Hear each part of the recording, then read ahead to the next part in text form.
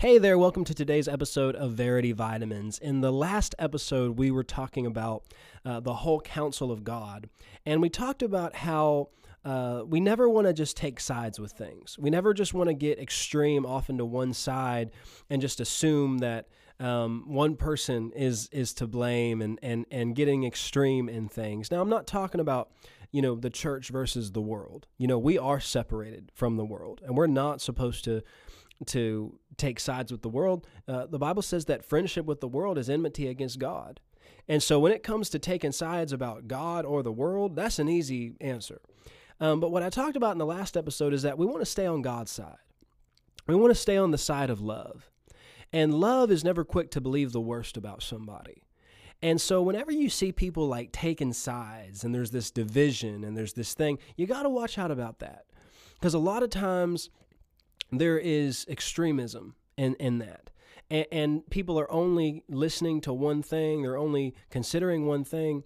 The way to stay out of error is to stay on God's side, to stay on the side of love in a situation, not to assume the worst, but to say, Lord, how can I bring love into this situation? How can I bring peace into this situation? And not trying to be a referee for somebody else's quarrel, but to just be somebody who brings love into the situation. And that can only happen by not taking sides in things and staying on God's side, staying on love's side. And so, and this is true if you find yourself in a disagreement or something like that, instead of trying to recruit people to get on your side, ask God, how can I get on your side, Lord? Like Moses asked the Israelites, who is on the Lord's side? Ask the Lord, how can I get on your side, God? What can I do to make sure that I'm on your side in this thing? And in order to do that, you've got to stay on love's side. You've got to stay on the side of love. Love is the aerial view. It's the thing that helps you to see clearly. And we talked about this, but Matthew 7, Jesus said, examine yourself, consider the beam that's in your own eye, and you'll see clearly. The only way you're going to see clearly in a situation is if you don't, you examine yourself. If you don't examine yourself, you're always going to be lopsided. You're always going to be one-sided. You're always going to see things from one perspective. Amen. And so the way you remedy that is to examine yourself, consider yourself, and remove the beam from your own eye so that you can see clearly. Amen. So in talking about the whole story, there's a passage that came up to my heart, and I wanted to read it to you. And it's talking about Solomon.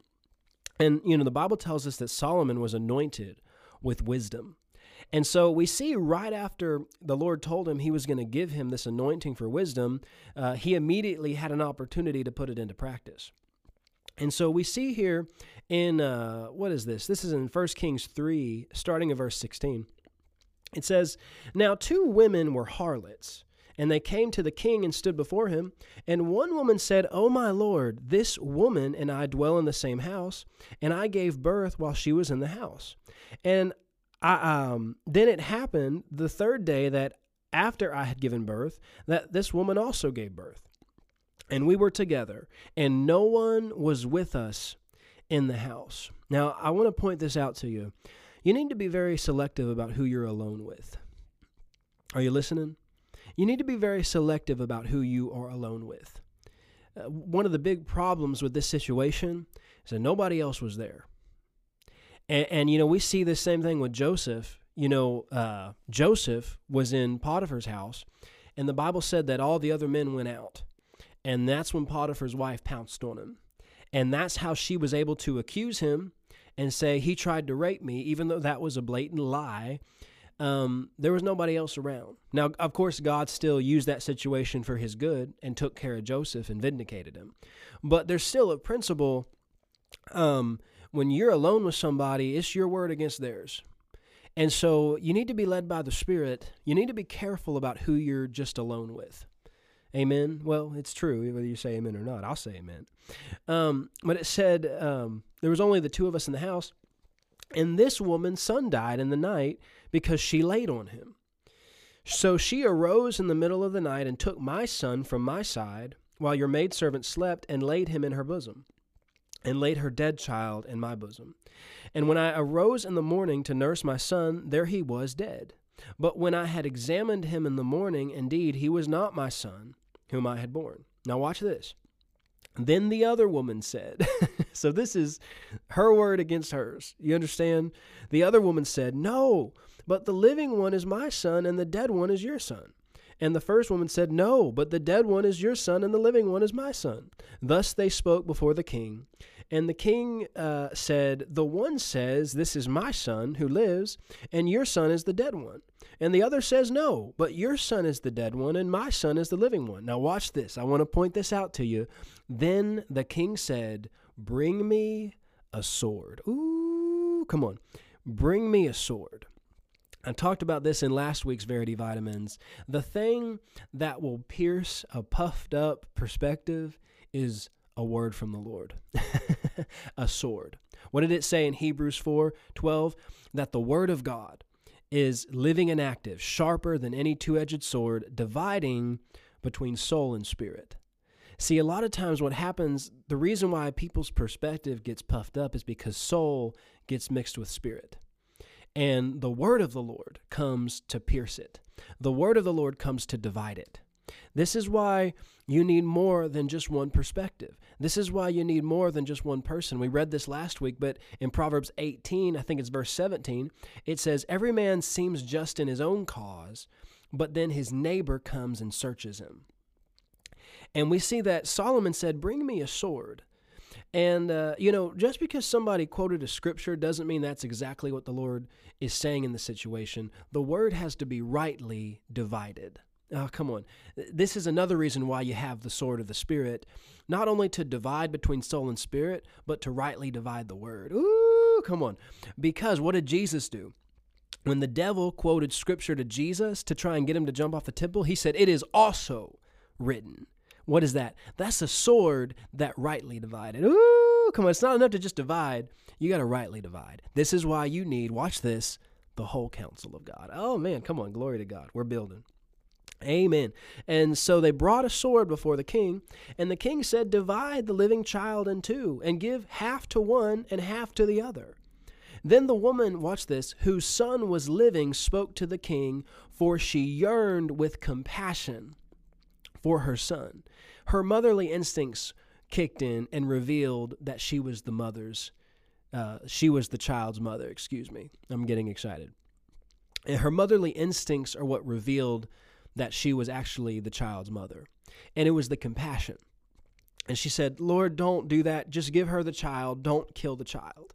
So we see that compassion, love, and a willingness to yield was an evidence of the Spirit. Ooh, come on. Was an evidence of the Spirit. And the other woman said, "You know what? No, go ahead and kill the child. He's not going to be yours or mine."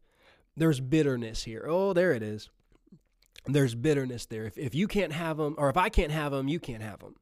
If I can't have my child, you can't have your child either. See what happened?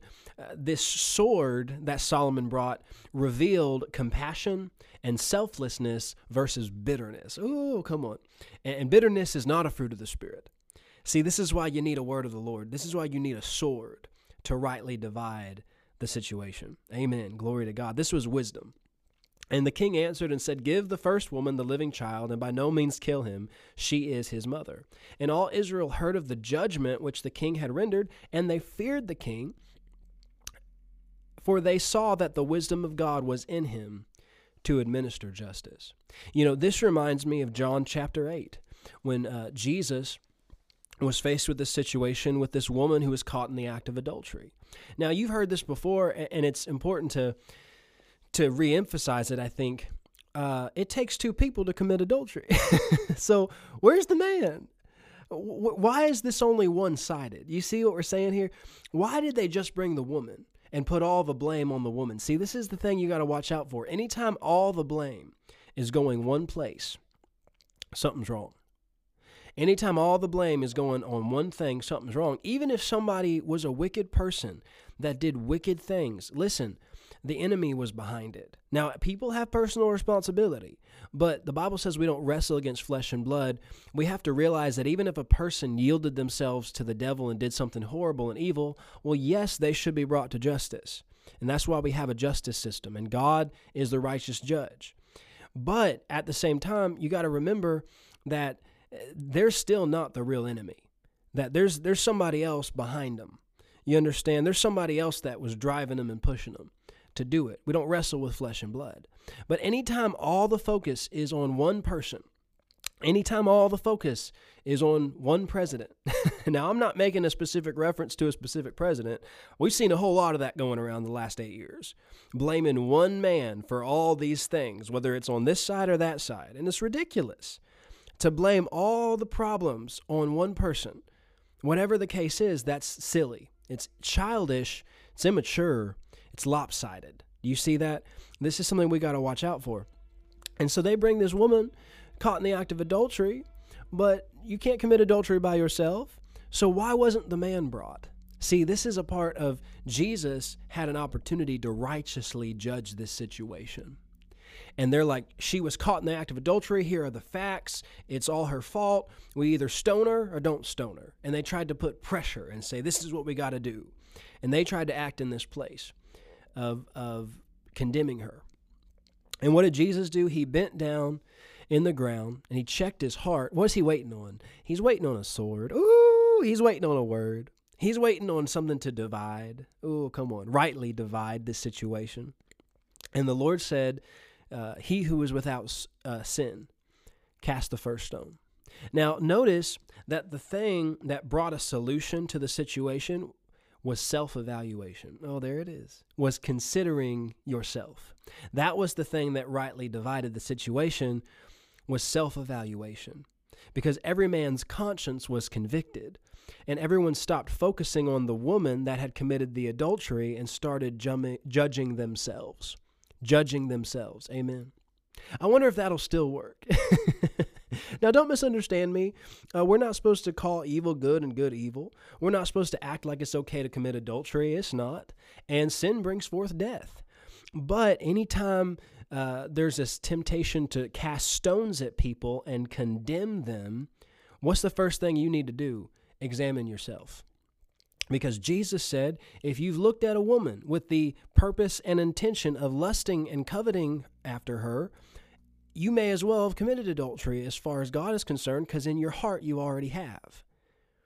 Now, that doesn't mean you saw something and you were tempted with it, but if you yielded to it in your heart, you may as well have yielded to it in your flesh. And God actually cares more about sins of the heart than he does sins of the flesh. We could do a whole other podcast on that. But what does that bring? Okay, well, Lord, you've had mercy on me, even though I've committed sins in my heart, and I'm going to show mercy in this situation too. Now, that doesn't mean you affirm it, because what did Jesus say right after that? He said, I don't condemn you, go and sin no more. He didn't say it wasn't sin to commit adultery, but he also knew enough in his spirit to know this is one-sided. This is lopsided. There is more to this story. This is being dramatized. Where's the man? You understand? And a sword of the Spirit, a word from the Lord, will rightly divide the situation. It will bring balance into the situation. It'll bring the whole counsel of God into the situation, onto the scene. And it only comes by yielding to love, humbling yourself, examining yourself, and by dividing between soul and spirit. This is how you get the whole counsel of God in a situation. And, a lot of times we're tempted to get angry because of something that happened or something we heard. And there's a reason why the Lord said that we're not supposed to stand in the office of a judge. Now, that doesn't mean we're not supposed to discern. I talked about this before. There's a difference between discerning and condemning. We are supposed to righteously discern. That's what Jesus was doing in John chapter 8. He's rightly dividing. He's weighing the Spirit. The Bible said that it's easy to think someone's right about something, but you need to weigh the spirit of a thing. You need to weigh the heart of the thing. And so we're supposed to do that. What we're not supposed to do is stand in the place of judge in the sense of condemning them, throwing a stone at them. Why? Because we're not qualified. Now, if anybody could have qualified for that, it would have been Jesus. And yet, what did he do? He righteously judged the situation. He rightly divided the situation. He knew there's more to this story than meets the eye. There's more going on here than just what's being presented to me. And wise people will do this. Wise people will not jump to conclusions about things. Wise people will yield to love and be quick to bring love into the situation rather than condemnation. Do you see that? Doesn't mean you call evil good. Doesn't mean you affirm something that's going to hurt somebody. Doesn't mean you tell somebody they're okay if they're headed for destruction. But it won't lay all the blame at one person's feet. It won't lay all the blame at just this thing. Rightly dividing, rightly judging a situation only comes by receiving a word from the Lord and hearing God's perspective on the situation. And oftentimes, in order to do that, you need more than one perspective. Oftentimes, to really rightly divide in a situation, you need to hear more than one side of things. And the thing about God is he knows the whole situation. It's not hidden from him. He knows what really happened. He was there, which is why we must be led by the Spirit, which is why we must be led by love. And we must not jump to conclusions and assume things about people. That's foolishness. That's what the Bible says. It's foolishness to answer a matter before you hear it. But when he says before you hear it, he's not just talking about hearing from the people, but hearing on the inside. Oh, come on. Don't answer a matter before you hear it, before you hear from the Lord about it. Amen. Inquire of the Lord. Check with him. Don't be too quick to jump into something, take sides with something before you've inquired of the Lord about it.